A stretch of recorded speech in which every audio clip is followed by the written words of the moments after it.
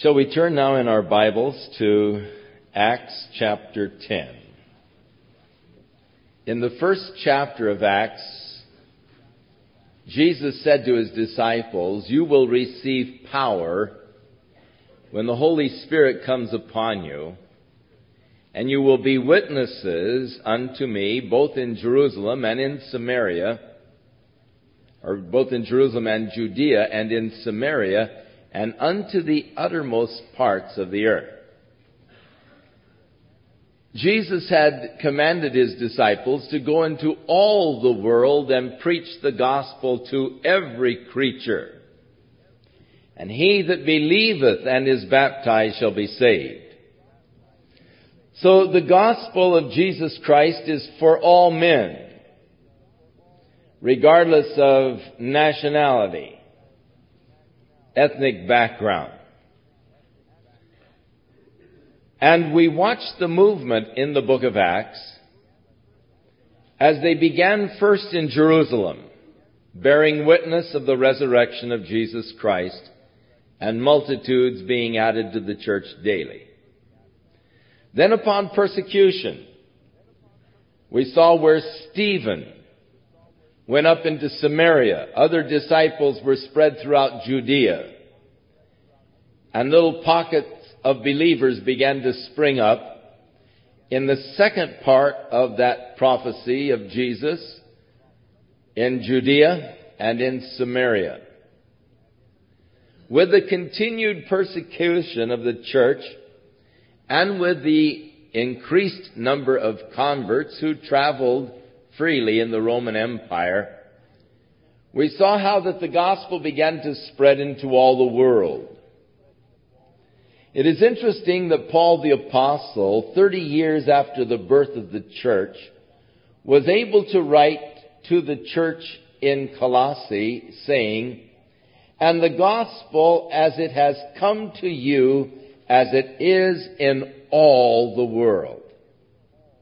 So the fulfillment of the prophecy of Jesus as they had carried the gospel by 30 years into all the world. But we see that the movement was gradual. They began in Jerusalem. They spread to Judea, then into Samaria.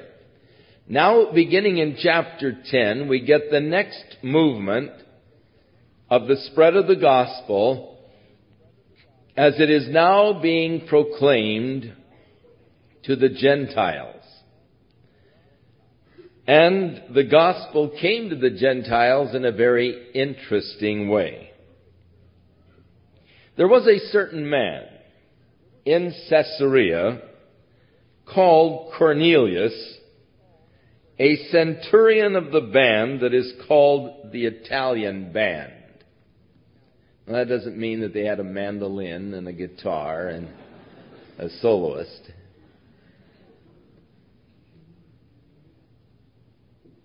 The Roman legions had approximately 6,000 men. And then they had their companies,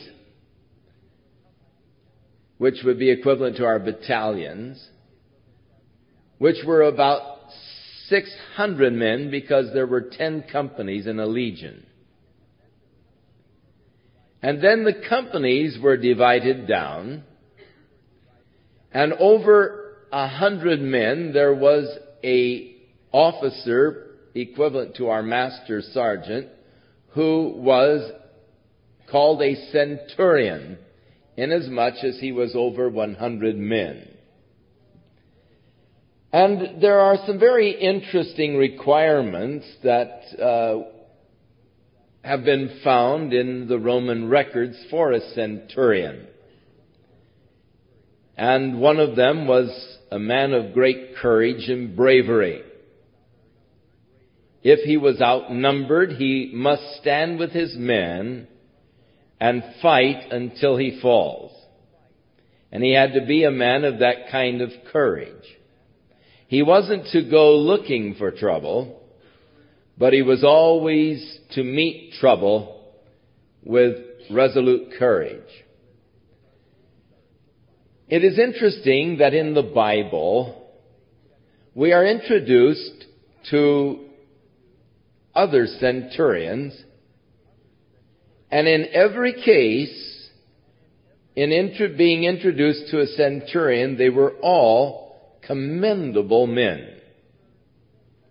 You remember that the centurion came to Jesus and requested that Jesus would heal his servant who was dying. And Jesus said, "I will come to your house." And he said, "Oh no, Lord, I'm not worthy that you should come under my roof. But I understand authority because I am a man under authority, and I have under me men. And I can say to this one, go, and he goes, and I can say to this one, come over here, and he will come. I understand what authority is about. And I know that all you have to do is say the word, and my servant will be healed." And Jesus marveled at his faith. And he said, "I have not found this much faith in all of Israel." And he marveled at the faith of this centurion. Now we're introduced to another centurion, Cornelius. He was over the Italian garrison there in Caesarea, which was the Roman capital city of that area. And he was, according to the record here, verse 2, a very devout man, and one that feared or reverenced God. Many of the Romans were tired of the multiplicity of gods that were worshipped by the Romans or by the Greeks. You remember Paul the Apostle, when he came to Athens, said, "I can see that you people are very religious. For as I've been walking through your streets, I have found altars inscribed to so many different gods." And it is true that the Greeks had just such a multiplicity of gods. In fact, they had a god for each emotion: a god of love, a god of hate, a god of jealousy, a god of wrath, and a god of peace, a god of war, and a god for everything. And some Greek came up with the idea, we may have missed one. We surely don't want to slight him and get him angry with us. And so he built an altar and he inscribed it, "To the unknown God." Whoever you are, wherever you are, don't feel slighted. We want to recognize you too. And so Paul said, "I saw this one altar to the unknown God, and this is the God I would like to declare unto you, because he is the one who created the heaven and the earth and everything that is in them." And so he declared unto them the true and the living God. Now many of the Romans and Greeks did not believe in the multiplicity of gods, and many of them, after their experience in Israel, became convinced of the one true and living God. Cornelius was such a man. He feared God with all of his house, and he gave much alms to the people, and he was a man of prayer. Now here was a man who was walking in the light that he had. And it is so important that we walk in the light that we possess. Unto whom much is given, much is required. Unto whom little is given, little is required.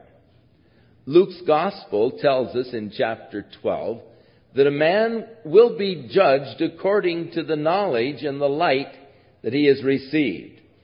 For that servant that knew the will of the Father and did not accordingly will be beaten with many stripes.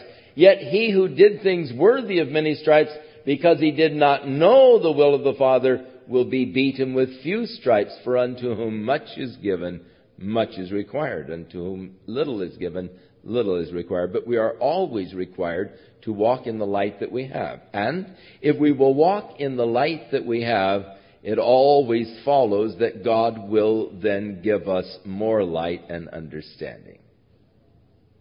And so it's important that we walk in the light that we have.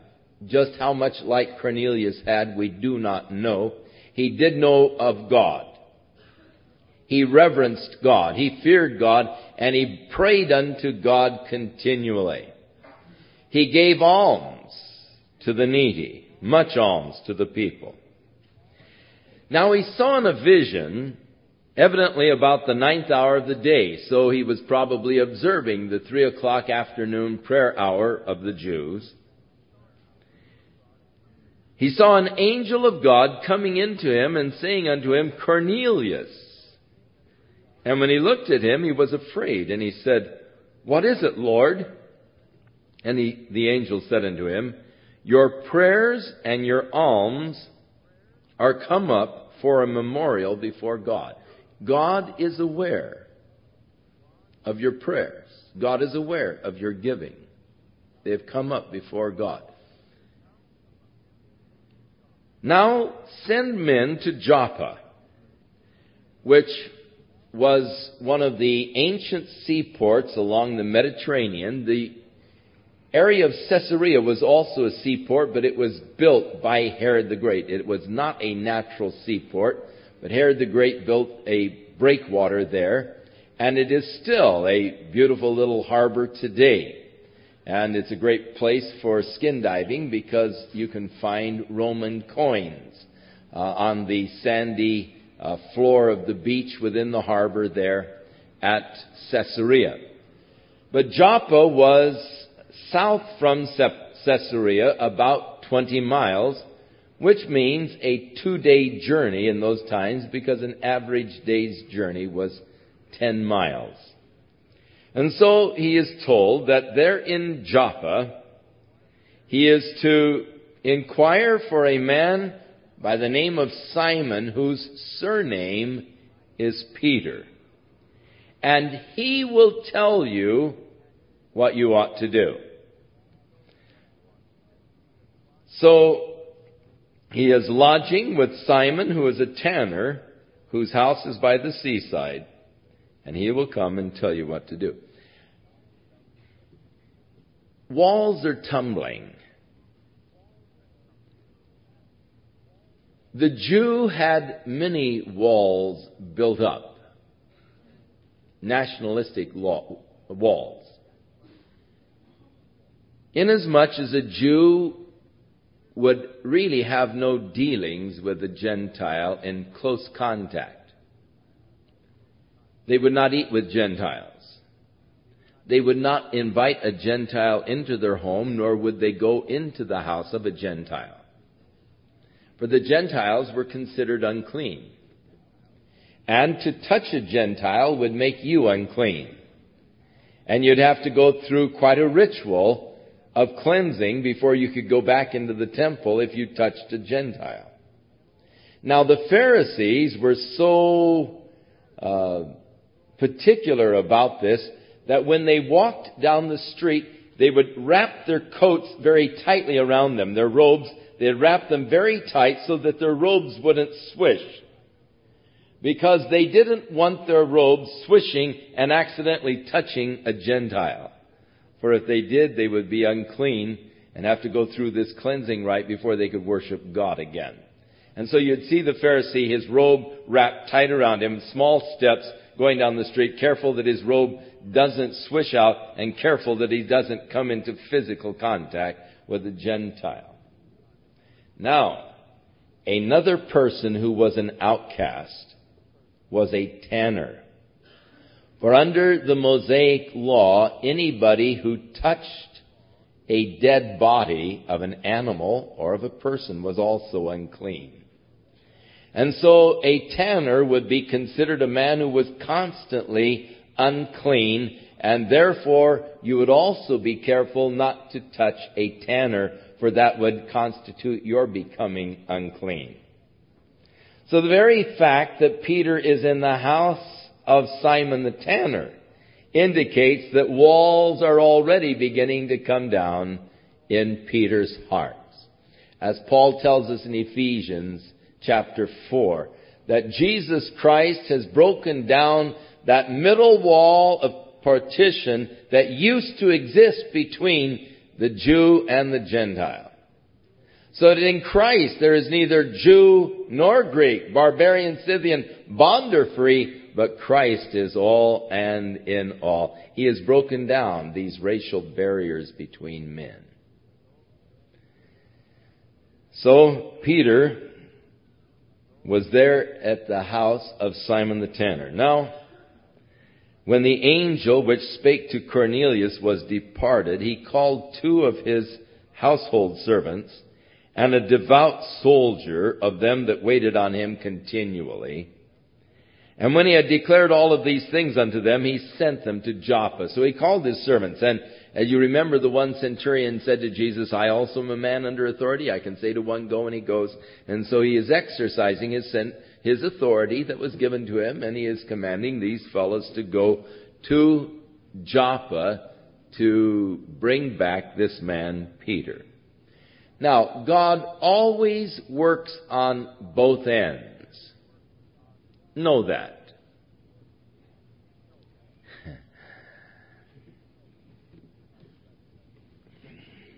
My son Chuck Jr., who used to be on staff here years ago, and whom I will readily admit is a very handsome young man, had great difficulty while he was single in the ministry. For many a beautiful young lady felt that God had revealed to them by an angel or dream or some other means that they have been chosen by God to be His helpmeet. And it actually got to the place where it began to bug him after a while. He became shy and asked the girls, please don't send any young girls over for counseling. But God works on both ends, and they come in and tell how God had revealed that, He was to marry them and all, and he'd always say, well, God hasn't revealed that to me yet. But God does work on both ends. If God is guiding you to a particular project, to go and to get someone to come to help you do something, you can be sure that God has already worked on the other end and is also speaking to them about going. God always works on both ends. And I would not venture out into any venture for God until God had first spoken to me. If someone should come up and say, well, God has revealed to me that you're to resign Calvary and you're to move to Cucamonga and start a fellowship out there, or, buy a grape vineyard, I would say unto them, well, I'll wait upon the Lord to see if God speaks to my heart upon this issue. I would not go upon what God has spoken to someone else. I would wait for God to speak to me, and I encourage you to follow the same example. If someone comes up and they've had a tremendous revelation, they saw colored lights in the sky. They went into a trance, and an angel of the Lord appeared unto them and told them that they were to come to you and tell you that you're to sell everything you have and move to Hawaii. As much as that appeals to your flesh, you have better wait upon God to speak to your own heart about that, or your move to Hawaii could be disaster. And you'd find yourself as Jonah, probably intercepted somewhere in between. God works on both ends. So, as God was speaking to Cornelius, He also was speaking to Peter there in Joppa. So, we see now the other side of the coin, and God working in Peter's heart. Now, it was on the next day, and there's a day's difference here. On the next day, as they were on their journey and they were getting near to the city of Joppa, Peter went up on the housetop to pray about the 6th hour. So he was still following the Jewish pattern of prayer, which they prayed at the 3rd hour, 9 o'clock in the morning, the 6th hour, noon, and the 9th hour, 3 o'clock in the afternoon, were the Jewish hours of prayer. And so it was lunchtime, it was noon, and Peter had gone up on the rooftop to pray. And that sounds strange to us, but if you've ever been to Israel, that kind of a mystery would soon disappear, because the rooftops there in Israel are part of the living quarters of the family. And usually they have flat roofs, and you'll see little patios with gardens and potted plants, and you'll see them hanging their clothes out there on the rooftops, and it is just a standard part of the house. Because of the limited space, they don't have yards, and so their yards and play area are oftentimes the roof of the house. And so you call your kids, come down off the roof and eat your lunch, And the kids jump off the roof or come on down to eat their lunch. But it's a part of the living quarters there. And so it is not at all unusual that Peter would go up on the rooftop to pray. And because it was noon, he became very hungry. And he would have eaten. But while they were preparing his lunch, he fell into a trance. Now, I really don't know much about trances. I've never had one. That is not to say that I am opposed. In fact, I would find going into a trance probably a very interesting experience. And if God wants to put me in a trance to reveal something to me, that's all right. I'll buy that. I'm open, and I want to be open to any way God wants to communicate to me. I would imagine that it would be sort of in a dream state. Now, I just about go into trances sometimes as I'm sitting listening to people talk, and I've been, up half the night, and my eyes get glassy, and I sort of drift off, and then you sort of come to. And I think that sort of in-between sleep and awake state is probably the trance state. And however it may be, and whatever it may be, in this trance, he saw the heavens opened, and a certain vessel descending unto him. It was like a great sheet, and that word in the Greek is used for sails. Now, he's right there in the seashore. So he sees this great sheet or sail that is knit at the four corners, and it is let down to the earth.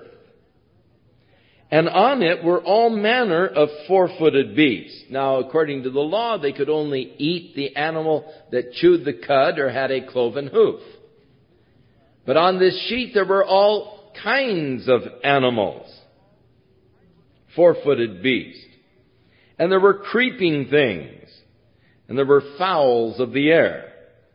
And there came a voice to him, and it said, Rise, Peter, kill and eat. But Peter said, Not so, Lord, for I have never eaten anything that is common or unclean. I would like to draw your attention to Peter's response as being a perfectly inconsistent statement, but one that is very familiar to all of us. Not so, Lord, impossible. That is total inconsistency. How can you say, not so, Lord? If the Lord has asked you to do something, the only possible response is, yes, my Lord. If he is indeed your Lord, how can you say, not so? So Peter could have said, not so, buddy. Not so, friend. But you can't say, not so, Lord.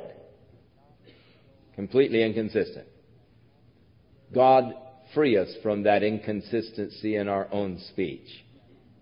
For so often we find ourselves arguing with God. And God is challenging us to do something. We say, oh Lord, I can't do that. Oh Lord, not me. I don't want to do that, Lord. And it puts me then in the driver's seat. You see, I'm putting myself in the position of Lord. So Peter's inconsistency of speech, not so, Lord. I've never eaten anything that is not kosher. I've never eaten anything that is common or unclean. Now, in the mind of the Jew, the Gentile was both common and unclean. And the voice spake unto him, again the second time, what God has cleansed, do not call common. Now this was done 3 times. And the vessel was received up again into heaven. So this experience 3 times over, and I suppose Peter was inconsistent 3 times over. And then the vessel was taken back up into heaven. But the Lord was preparing Peter's heart. Now, while Peter was wondering in his mind what this vision should mean, what in the world is that all about? Those pigs on there. Kill them and eat them. What can that mean? Behold, the men which were sent from Cornelius had made inquiry for Simon's house, and they were standing before the gate. Now, that's all the further they could come. According to the Jewish customs, they would not dare to come in beyond the gate, because that would make the house of Simon the tanner more unclean than it was already. Being a tanner, it was unclean, but he'd be doubly unclean at that point. So they stood at the gate. And they called and asked, they were calling in. They wouldn't come in. They just called from the gate and said, is there a Simon Peter around here? And while Peter was wondering about this vision, the Spirit said unto him, behold, there are 3 men who are seeking you. Arise and get down and go with them, doubting nothing. For I have sent them. And then Peter went down to the men which were sent unto him from Cornelius, and he said, behold, I'm the man you're looking for.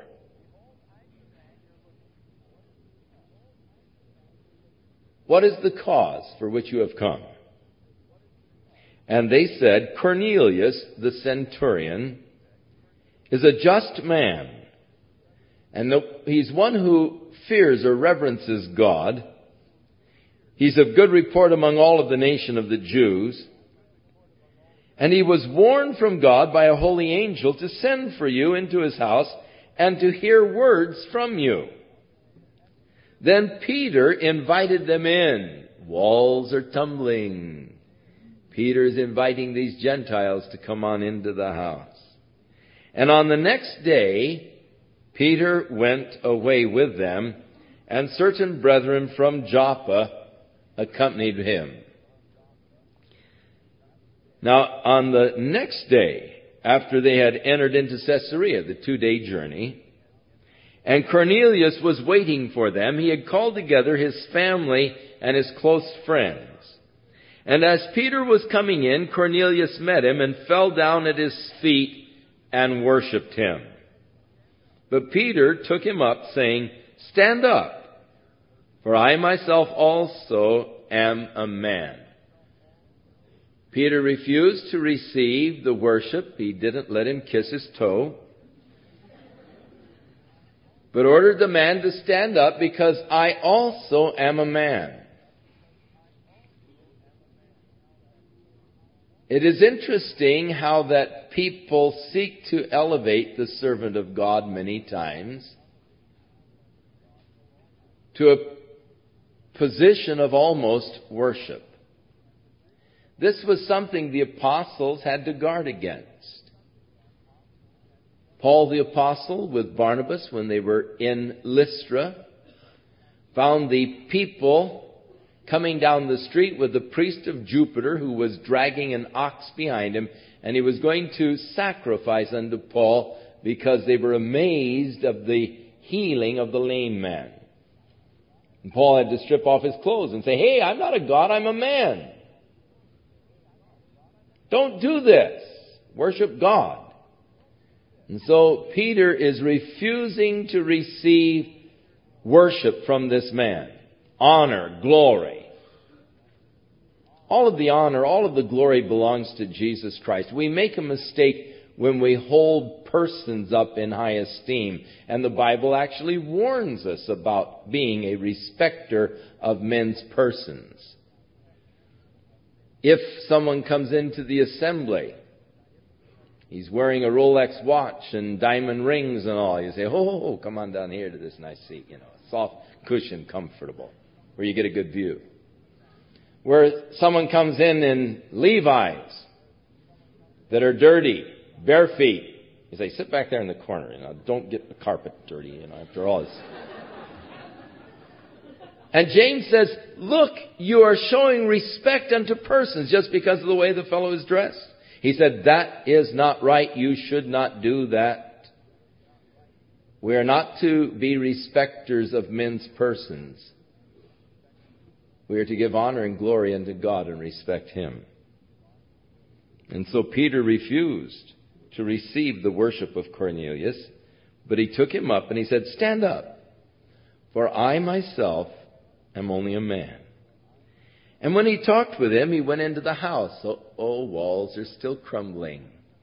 Peter now goes into the house of a Gentile. He's had the Gentiles in the house there in Joppa. Now he enters into the house of the Gentile. And he found many people that were come together. Hungry hearts there in Caesarea. Now, here's an interesting thing. And I don't have the answer for it. I only have the puzzle. How God works.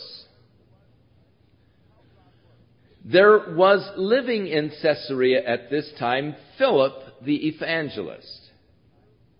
Why didn't God send over to Philip's house, who Caesarea isn't that big. He couldn't have lived that far from Cornelius.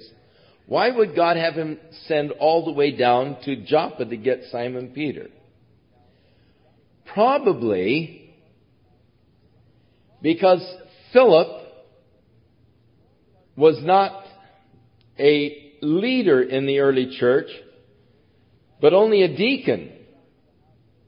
And had Philip gone to the house of Cornelius and God worked by His Holy Spirit in the lives of the people, they would have booted him out of the church immediately, and he wouldn't have even had a hearing. At least they were ready to give Peter a hearing because of his position in the church.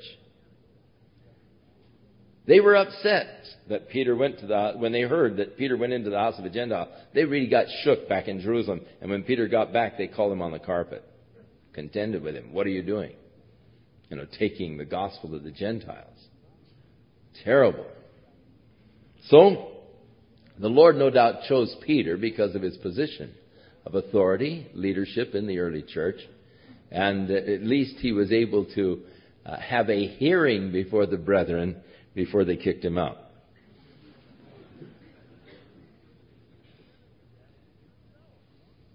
And he said unto them, you know that it is an unlawful thing for a man that is a Jew to keep company or to come unto one of another nation. Now you know that what I'm doing is illegal. According to the law of the Jews, you know what I'm doing is illegal. But God hath showed me that I should not call any man common or unclean. Therefore I came to you without gainsaying, without arguing, as soon as I was sent for. Now I ask, for what purpose did you call me? And Cornelius said, 4 days ago, I was fasting until this hour.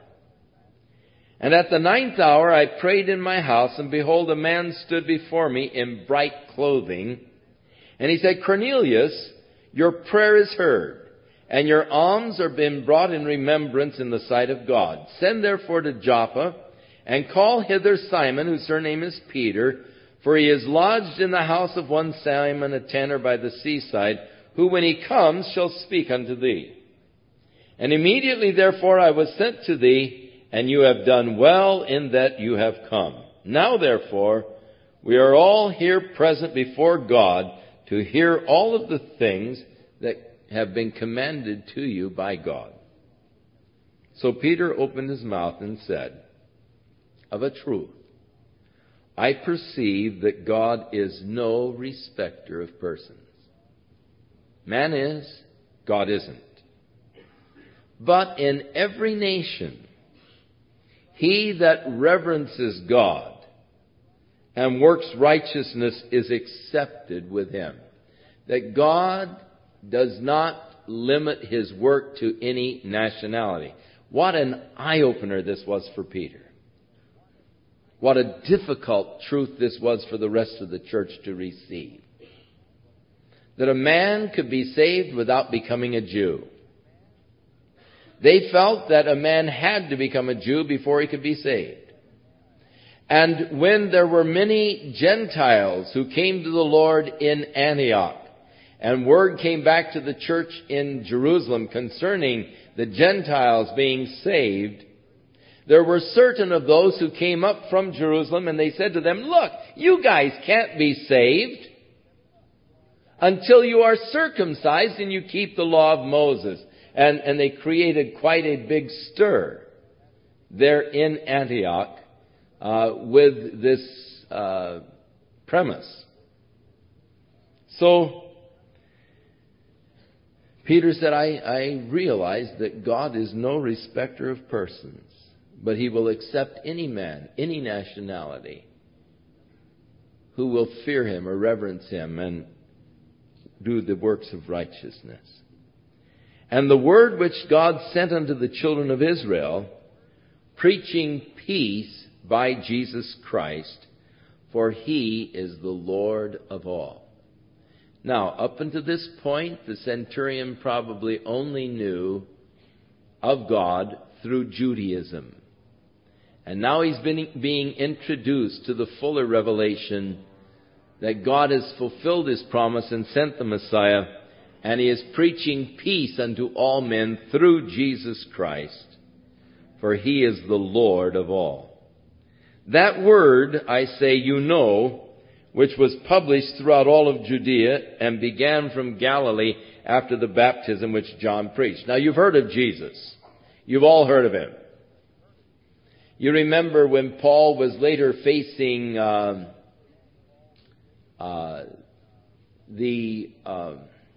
Herod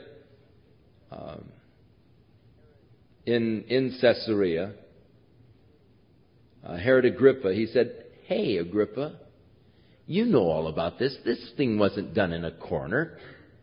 You know about Jesus. You've heard about him. He didn't just go stand in a corner someplace. Everybody knows about him. So Peter recognizes that you've heard of Jesus Christ, the works that he did beginning in Galilee, who went about how God anointed Jesus of Nazareth with the Holy Spirit and with power, who went about doing good and healing all that were oppressed of the devil, for God was with him. So he is testifying now to the works of Jesus Christ. And we are witnesses of all these things which he did both in the land of the Jews and in Jerusalem, whom they slew and hanged on a tree. Now him God raised up the third day and showed him openly. So again, the testimony of the resurrection by Peter. But he showed him not to all the people, but unto witnesses who were chosen before of God, even to us, who did eat and drink with him after he rose from the dead. So we remember that Jesus had the fish prepared by the seaside, and he said, come and dine, and he ate fish with them, and he drank with them. And so after his resurrection, he was both eating and drinking with them.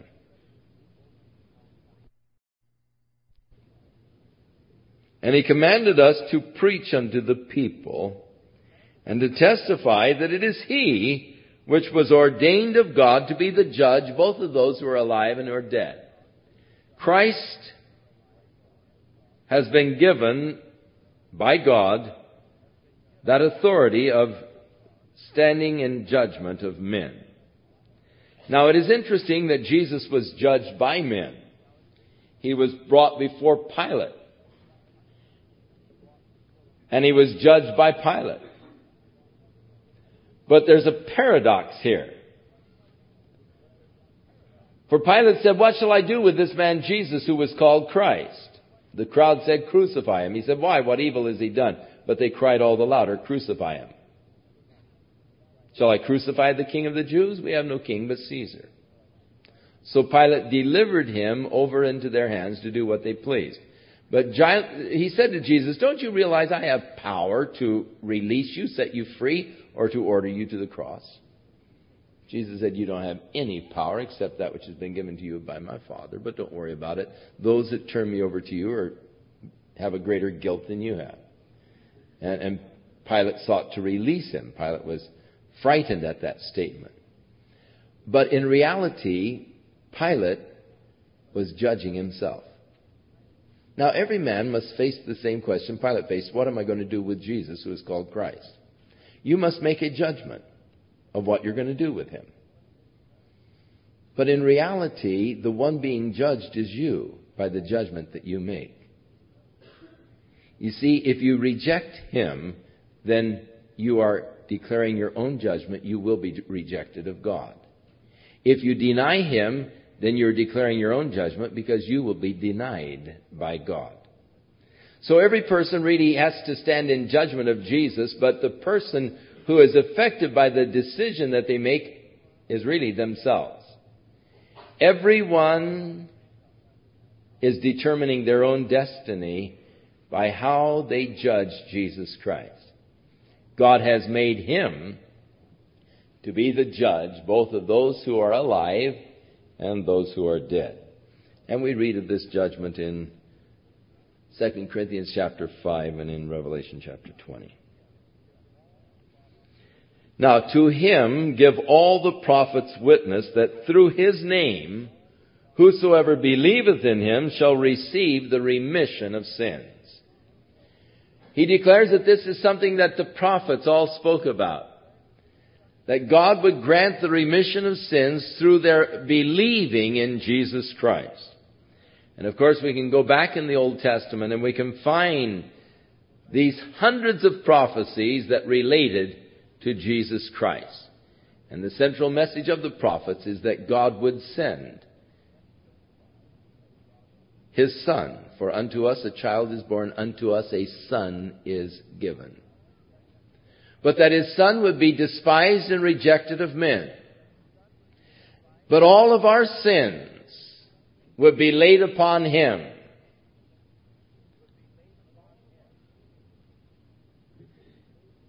And those who believe in him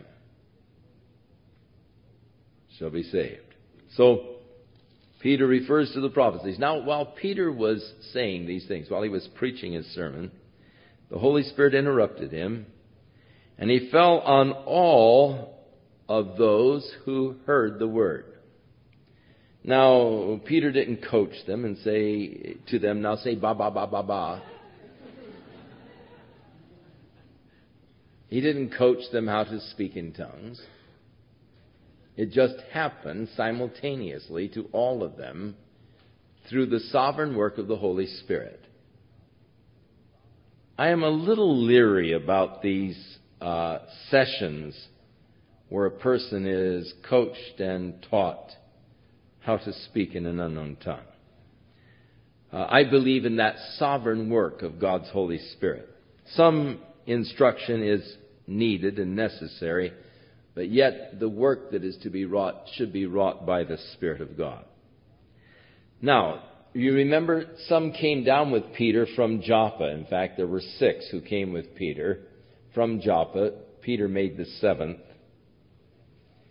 And they that were of the circumcision who believed, that is the Jews who had come with Peter, who were believers, they were astonished, all of those that had come with Peter, because that on the Gentiles also was poured out the gift of the Holy Spirit. How can this be? That God would put His Holy Spirit upon an unclean Gentile. And they were astonished at this sovereign work of God, that the Gentiles had received the gift of the Holy Spirit. How did they know? Because they heard them speak with tongues and magnify God. Now that's exactly what was happening back in the 2nd chapter of Acts when the Holy Spirit fell upon the church. In the beginning, they were speaking in these other dialects, magnifying God, declaring the glorious works of God. Same thing is happening here. The people are speaking in unknown tongues, magnifying God. Then answered Peter, "Can any man forbid water, that these should not be baptized, which have received the Holy Spirit as well as we?" Now, up until this time, they would not baptize any Gentile into the church. But Peter says, hey, what can we do? God's given the Holy Spirit. We might as well go ahead and baptize them. And so he commanded them to be baptized in the name of the Lord. And then they prayed that he would tarry with them for a few days. Now the apostles and the brethren that were in Judea heard that the Gentiles had also received the word of God. And when Peter was come back to Jerusalem, they that were of the circumcision had a fight with him. And they said, "You went to men who were uncircumcised, and you ate with them." But Peter just rehearsed the matter from the beginning, and he expounded it to them according to how it happened, in order. And he said, "I was in the city of Joppa praying, and in a trance I saw a vision, and a certain vessel descend as it had been a great sheet." And he repeats this vision. Now it is interesting that Luke really is limited by space.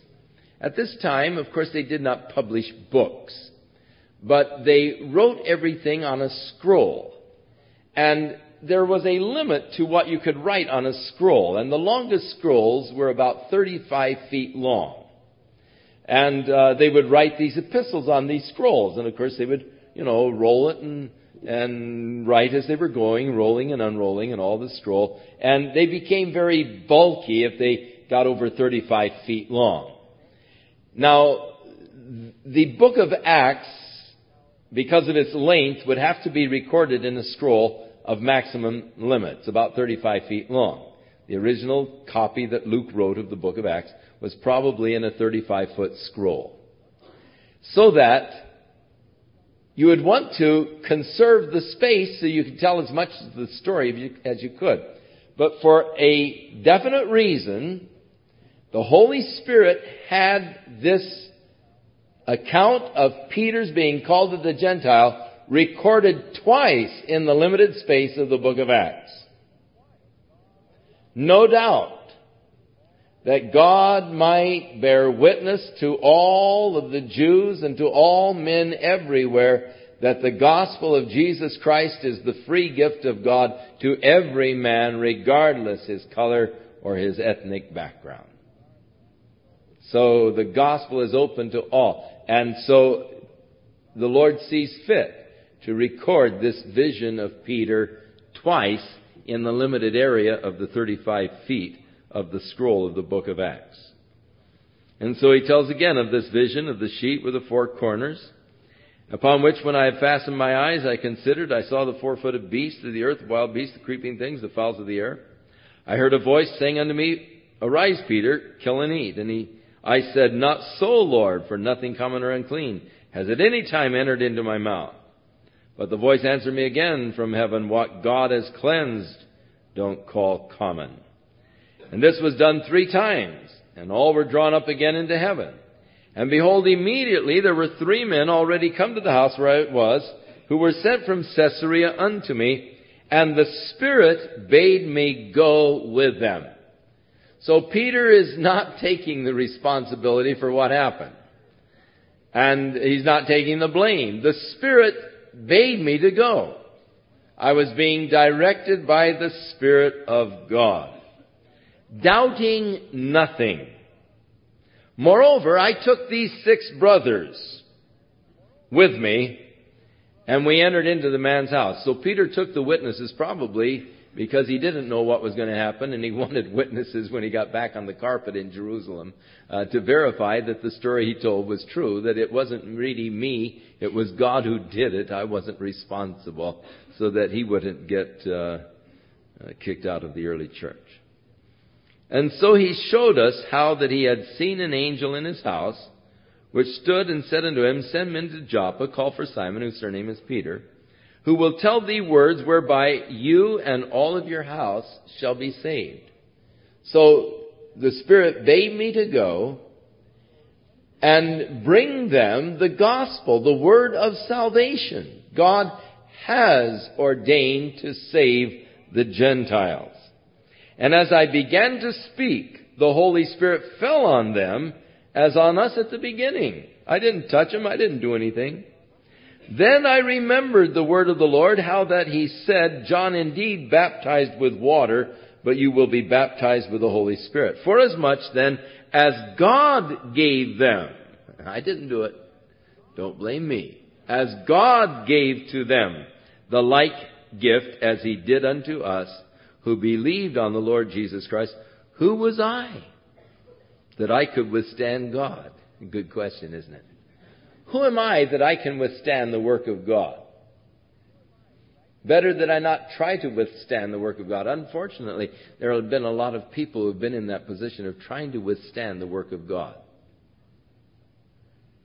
God begins to work and they try to withstand that work. They criticize or they find fault or, it didn't happen according to our traditional standards.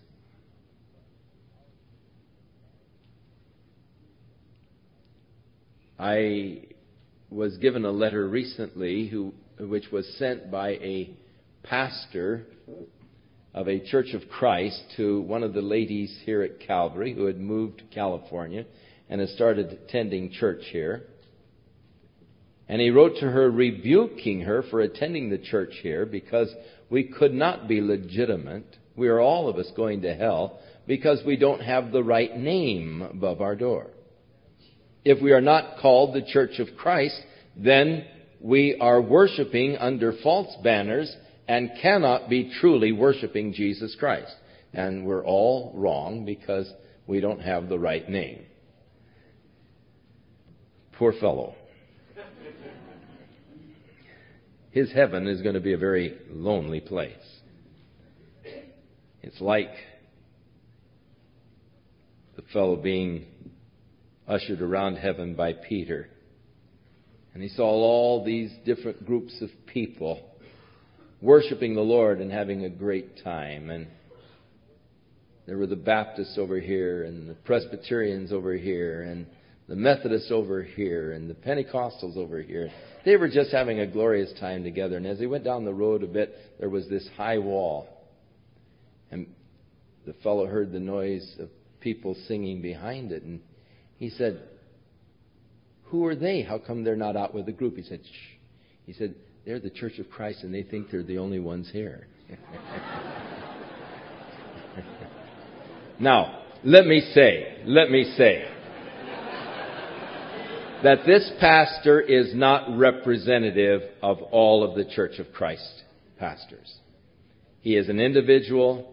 He has his own individual convictions, which I don't agree with.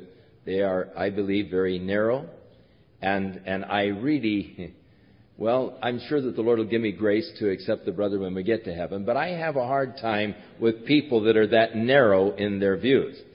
I have excellent fellowship with many Church of Christ pastors. And I respect the work that they are doing for the Lord.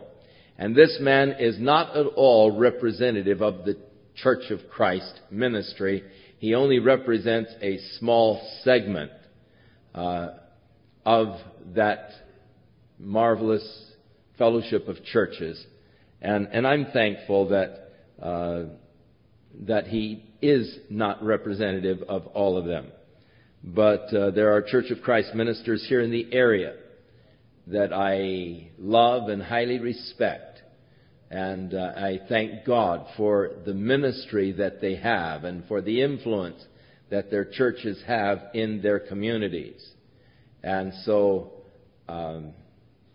I don't want you to go out and say, oh man, he really put down the churches of Christ.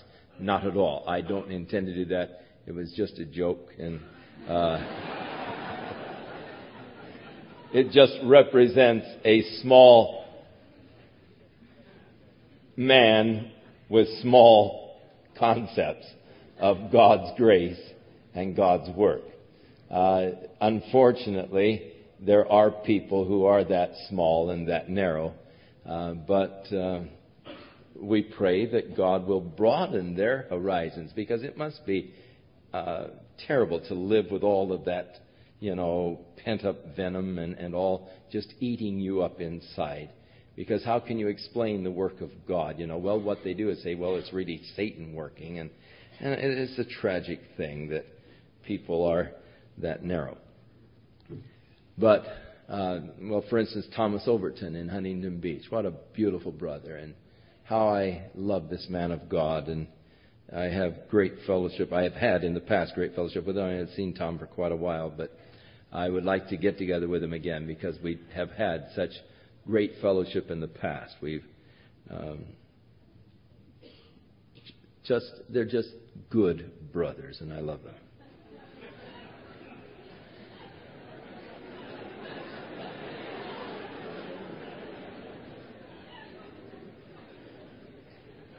So if any of you run down to Tom Overton with the tape of this sermon, Tom knows that I love him.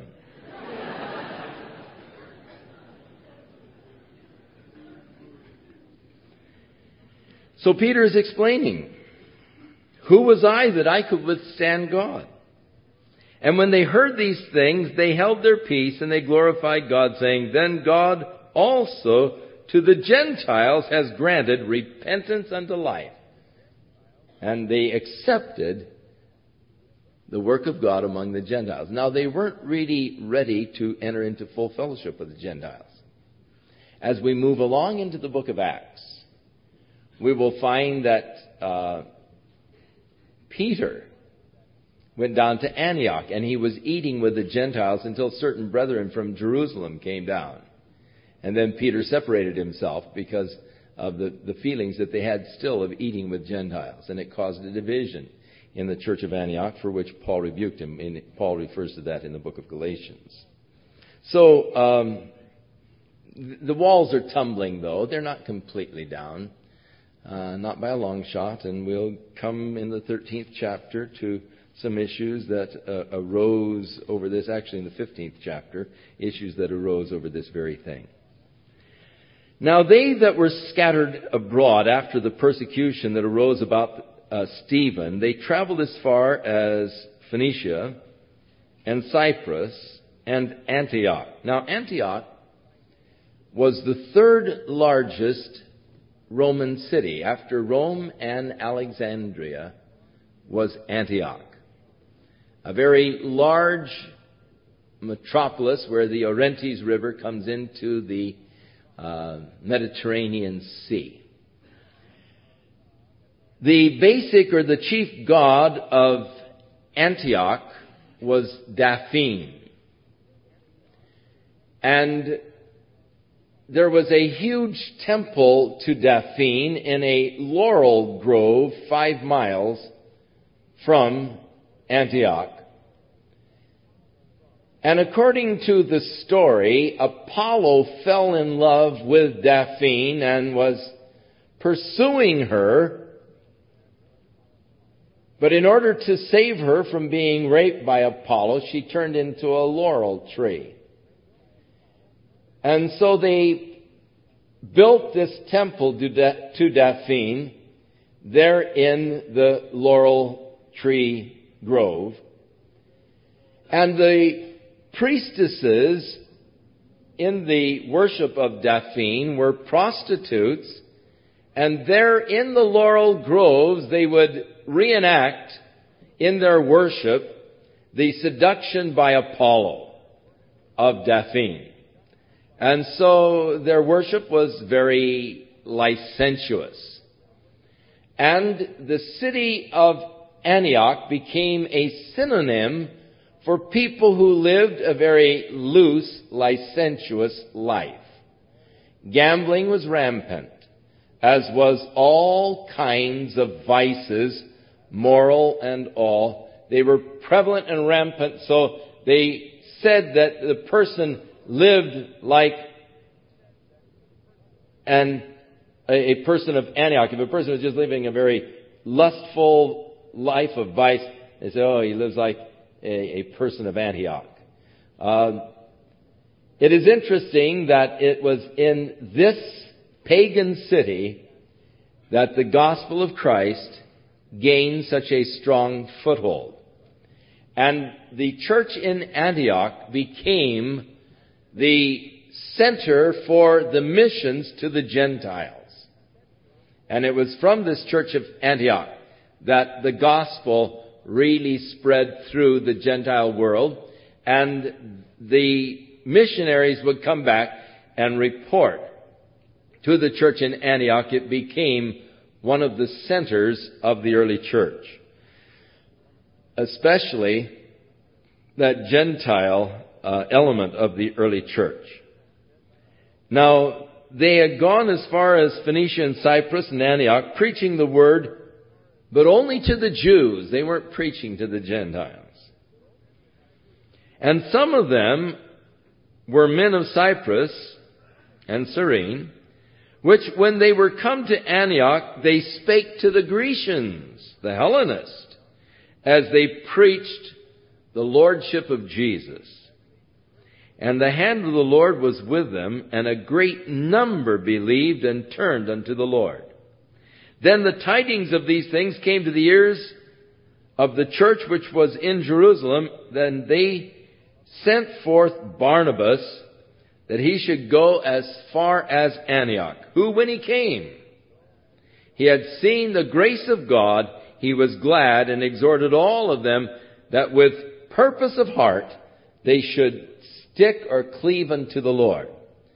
Now Barnabas was really the ideal man to send, because his ministry was that of reconciling within the body of Christ. He was the one who, when the church in Jerusalem would have nothing to do with Paul after his conversion, brought Paul to the brothers and said, look, he is a brother. Receive him now as a brother. And he was the one that brought Paul into fellowship there into the church in Jerusalem. The son of consolation is what the name Barnabas means, and a man who reconciles opposing parties or differing parties. And so he was an ideal one to send to Antioch when this revival is broken out now among the Gentiles. He is a man who has great grace and understanding, and was able to accept the work that God was doing there in Antioch. Now he exhorted them that they should purpose in their hearts to just continue in the Lord, or cleave to the Lord, or abide in the Lord. Prosmeno can be translated any of those ways. And so he exhorted them that they should purpose in their hearts. That is, make a total commitment. Not just decide in your mind.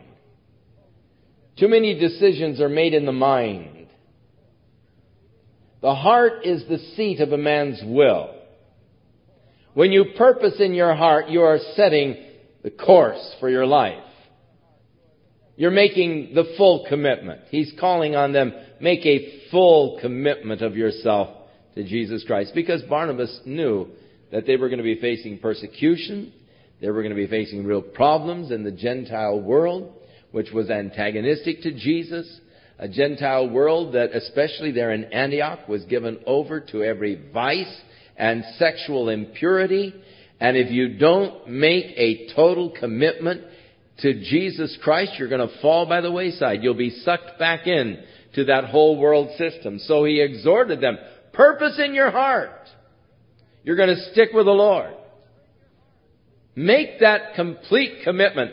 Purpose in your heart. This is the way it's going to be. Even as Daniel, Hananiah, Azariah, and Mishael purposed in their hearts not to defile themselves when carried away to Babylon. For he, Barnabas, was a good man and full of the Holy Spirit and of faith. And much people were added unto the Lord. Then he departed to Tarsus to look for Saul. Now, he recognized that here is a work of the Holy Spirit being wrought in this Roman culture, or a city that is steeped in actually the Grecian culture, but it is a major city of the ancient world.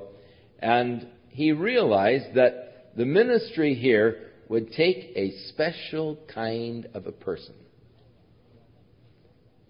One who had been liberalized by the Holy Spirit. One who understood the Grecian culture. And yet one who was strong in the Word. Now, Paul the Apostle, at this time he was still called Saul. When he left Jerusalem, went back home to his home city of Tarsus, and this is some 8 years later. I am certain that those 8 years were spent by Paul making tents in Tarsus, but also sharing his faith there in the city of Tarsus, as God was preparing him still for the work that God wanted him to do. We oftentimes make a great mistake in seeking to jump immediately into the ministry the moment we have received Jesus Christ as our Lord. It is important that our lives be prepared by the Spirit. And that preparation is not an overnight preparation. During the war, we had what were known in the Air Force as the 90-day wonders. Through basic, primary school and all, and your first lieutenant bars in 90 days. As we were training men for the Air Force. But God has no 90-day wonders. It's important that we be rooted and grounded in the Word of God and in the work of God. And it is interesting to me that this is some 11 years after Paul's conversion. He spent the first 3 down in Arabia, there learning. Now 8 more years of silence in Tarsus before Barnabas, seeing the work in Antioch, realizing that Paul would be the ideal person for this ministry, went to Tarsus to look for Saul. And when he had found him, he brought him to Antioch. And it came to pass that a whole year they assembled themselves with the church, and they taught much people. And the disciples were called Christians first at Antioch. The word Christians is actually Christ folks. Now, during a period a few years ago, there was a title placed upon a bunch of the hippies that were accepting Jesus as the Jesus people. That's much like this title. It was given in sort of a derisive way to the church. They said, oh, they're Christ folks. They're Jesus people. And it is much as the appellation Jesus people was put upon those young people who were committing their lives to Jesus Christ during that period of time. They're Christ folks. It wasn't really a title of admiration, but more or less of just sort of a derision, as they called them, Christians or Christ folks, first there at Antioch. Now, notice that in verse 19, they were preaching the word to none but unto Jews only. And in verse 20, they came to Antioch, and they were preaching unto the Grecians the lordship of Jesus. They were preaching. Now when Barnabas came, it said he exhorted them. And when Paul came, it said he stayed there for the space of a year and taught them. And there is an important difference between preaching, exhorting, and teaching. I believe that in the church today there is far too much preaching. I think that we need more exhorting, and I believe that we need most of all teaching. You see, the most part was spent in teaching for the space of a year. They stayed and taught the people. Preaching is to the unconverted. It is proclaiming to them God's good news, that He has provided for man's salvation through the death of His Son, who was raised again by the power of the Spirit on the third day. And by believing in Him, you can have the remission of sins, and you will receive the gift of eternal life. That's what preaching is all about, proclaiming God's good news to man. Now, when a person believes the message, then they need exhortation. And Barnabas was exhorting them, now stick to the Lord. Purpose in your heart, you're going to stick with Him. But Paul came, and he spent a year teaching them how to stick, teaching them how to pray, teaching them how to walk. And teaching is a vital function in the church. And the church today in many places is very weak, very anemic, very ineffective because the people have not been taught in the Word of God. So we have dedicated our ministry here at Calvary to the teaching of the Word of God. And then we have Romaine as the exhorter. I'm telling you what you should do, and he's there kicking you in the seat of the pants, getting you to do it. Exhorting us in how to, into what we should be doing for the Lord. And it's a vital, important ministry, and it balances here. We have Randy on Saturday night preaching to all of these young people that gather. So there is a place for preaching, there's a place for exhorting, and there is the important place of teaching within the church. And if the church is going to ever become strong and effective, it's got to be taught. So he stayed there for the space of a year, teaching the people, and the disciples were called Christians, Christ folk, there at Antioch. And in these days there came prophets from Jerusalem unto Antioch.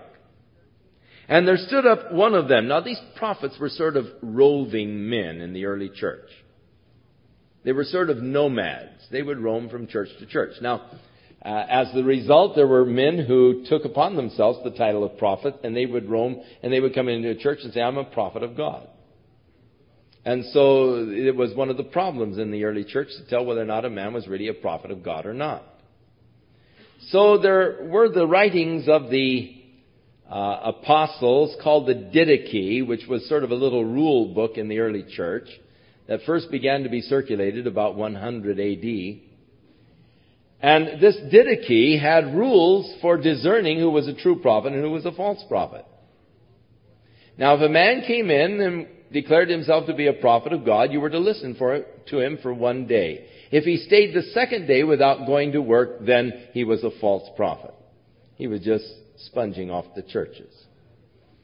If a man came in and declared himself to be a prophet and he said, Thus saith the Lord, fix a large dinner.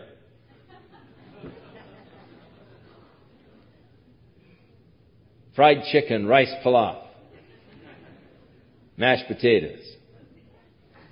If he would eat of that dinner himself, he was a false prophet. So these were some of the rules by which they were to discern the false prophets in the early church, written in the Didache, an interesting little booklet of a guidebook for the early church, before they were all established with elders, pastors, and so forth. Now, there was one prophet by the name of Agabus, and we're going to be coming across Agabus again later on, years later, and we'll find him in Caesarea when Paul is returning towards Jerusalem. But this one prophet, Agabus, he signified by the Spirit that there was going to be a great drought throughout all the world, which came to pass in the days of Claudius Caesar. So he was a true prophet. This drought that he predicted did come to pass. Then the disciples, every man according to his ability, determined to send relief unto the brethren which dwelt in Judea. Now the church in Jerusalem had gone through heavy persecution and had been scattered. They had also experimented with communal living and found it disastrous financially. And so when Agabus came and predicted this great drought that was going to come, these men decided to take up an offering to send it back to the saints there in Judea to help them out. And so Christian love, stretching across national barriers, stretching across state lines, and stretching across the confines of our church, were reaching out to the body of Christ elsewhere to help others, sharing that abundance which God has bestowed upon us. And here at Calvary Chapel, we have that glorious privilege of reaching out because God has given us an abundance. God has given us a surplus. We have the glorious privilege of reaching out and sharing this surplus with churches in other areas, with Christians in the body of Christ throughout the United States and throughout the world. And so here's where the practice really began. In the church of Antioch, which became a center, even as God has more or less made this a center from which many have gone out to establish churches. Well over 200 churches now having come out of this church being established around the United States. And so God has made us sort of a center from which the Word of God has spread. And it's a blessed thing to be in this position of being able to reach out and help the brethren elsewhere. Now, that's not what was happening here. Actually, in a sense, the church began in Jerusalem and they're sending the help back to Jerusalem. But we don't need the help of the churches, and we are able to help them, and we thank God for that. It is more blessed to give than to receive, so we're on the blessed side. So they took up the offering for the brethren in Judea, which they then sent to the elders by the hands of Barnabas and Saul. So Saul is coming back now to Jerusalem, this time with Barnabas, bringing an offering from those brothers in Antioch. And the walls now of difference having broken down, this beautiful generosity expressed now by the Gentile believers towards the Jewish believers in Jerusalem. So, next week we move on into chapters 12 and 13. Shall we pray? Father, we thank you for thy word, a light unto our feet, a lamp unto our path. What a blessing, Lord, to gather together, to study, to show ourselves approved. Approved unto God, workmen who need not to be ashamed. Lord, help us to rightly divide your word of truth. And Lord, may each of us purpose in our hearts that we're just going to continue in the Lord. We're going to walk with you, Lord, no matter what. Lord, bless your people. Place your hand upon each of our lives. Anoint us for thy service. In Jesus' name we pray. Amen.